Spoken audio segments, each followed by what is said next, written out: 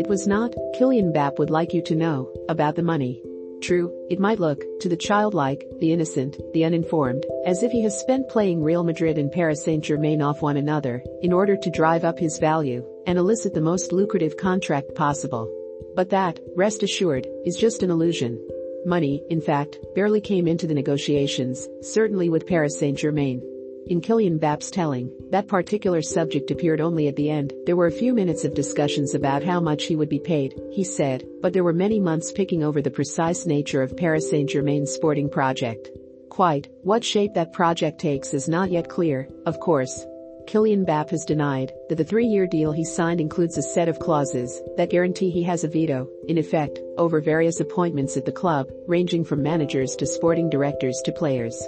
Whether the clauses are written down hardly matters. It is inconceivable that any club would make the sort of financial commitment Paris Saint-Germain has made to Kylian Mbappé and not run crucial decisions past him. Lionel Messi enjoyed similar influence at Barcelona. That is the privilege afforded to the world's best players.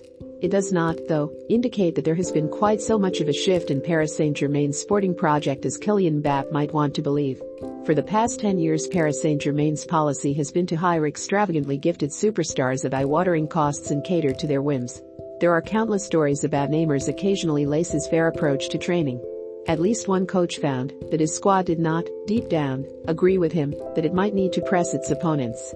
Paris Saint-Germain has fostered an indulgent, individualistic ethos, with little or no thought for structure or system, and that has, ultimately, prevented the club realizing its greatest ambition, winning the Champions League.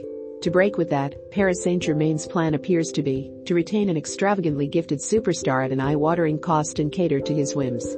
And the cost is eye-watering. Kylian Mbappé will pick up at least $75 million in salary over the course of his contract, after taxes. There is a $125 million golden handshake to sign on. Factor in the roughly $200 million Paris Saint-Germain turned down from Real Madrid, and the deal has cost Paris Saint-Germain $400 million or so. It is easy, now, to be dazzled by money in football, to feel inoculated against the sport's excess. There are, after all, just so many zeros. After a while, the number cease to offend, creeping higher and higher until it seems arbitrary to draw a line. Why is $25 million a year too much, but $15 million a year acceptable? And the figures start to blur into incomprehension. But they do matter in the end, and they matter because of what follows in their wake. Money in football is not really about money. The players do not genuinely believe that they require those extra few $100,000 because otherwise they will be bereft. Yes, they generally, and understandably, want to maximize their earnings from a brief career, but their motivations are often more rooted in power, and status, and worth. The problem with the Kylian Mbappé deal. Every time the salaries of the superstars rise, they slowly but surely drag everyone else's with them. Paris Saint-Germain will be able to cope with that, of course. When Kylian Mbappe's teammates appear asking for improved terms in light of the new normal. Even $400 million is not a figure that will rattle the nation-state of Qatar. And perhaps its peers among Europe's elite will be fine too, when Mohamed Salah or Kevin De Bruyne or Vinicius Jr. or Pedri start their next set of negotiations by using Kylian Mbappé as a starting point. But further down the food chain, there will be a problem. Some clubs will swallow the extra cost of retaining talent, with all the risk that entails. Others will choose to cash in and sell on, further entrenching the divide between the aristocrats and everyone else.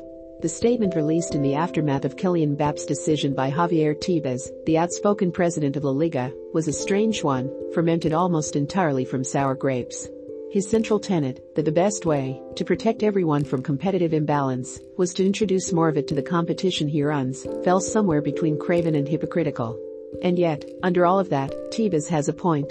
It is dangerous for salaries to be artificially inflated by clubs with no constraints whatsoever on their finances. It does pose a threat to the health of football as a whole. It is, in certain lights, not entirely dissimilar to the basic problem of the Super League. The issue, of course, is that there is nobody at all, who is prepared to do anything about it. Tebas was not the only executive to be provoked by Mbappé signing into making a slightly odd statement. His League One counterpart, Vincent Labrune, responded to Tebas by reminding everyone that both Real Madrid and Barcelona have been found to have benefited from illegal state aid. Al-Khelaïfi himself took the unusual stance of suggesting Tebas was concerned that League One might catch La Liga, simultaneously misunderstanding that worrying about that sort of thing is the essence of Tebas' job, and apparently denigrating the league that both his club and his broadcast network, beIN Sports, have done so much to subsidize in recent years. None of this was quite so strange as Emmanuel Macron, the French president, intervening to persuade Mbappé to stay in Paris. Macron is a sincere and passionate Marseille fan, and should presumably love nothing more than to see Mbappé disappear to Spain, along with most of his teammates. That all of them could see no further than their own agendas was neither surprising nor outrageous. Tebas' role is to promote and protect La Liga, just as Al-Khelaïfi's role, or one of them, at any rate, is to act in the best interests of Paris Saint-Germain. And it is, without question, in the best interests of Paris Saint-Germain. Not only to hoard as much talent as possible, but to make it incrementally more difficult for all of its rivals to keep up. What is more disappointing is that there is nobody, anywhere, who appears willing or able to confront these issues, not from the perspective of an individual club or a specific league, but with the interests of the sport, the industry, in mind. What is good for Paris Saint-Germain or Real Madrid is not necessarily in the best interests of the game as a whole. Football is crying out for someone in a position of influence to say that, but they remain conspicuous by their absence. The most obvious candidate, UEFA, that has abandoned its responsibilities. It is UEFA that has forgotten that for football to function in good health, it has to be treated as a collective endeavor.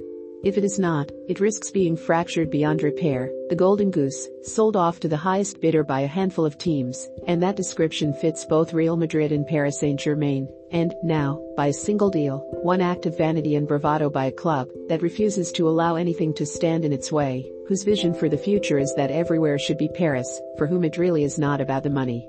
Because when you have enough of it, money is meaningless, and there are so many zeros that it loses all sense at all.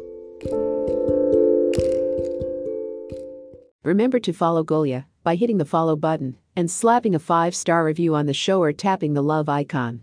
Let's get to 1 million followers and tune in daily for new episodes.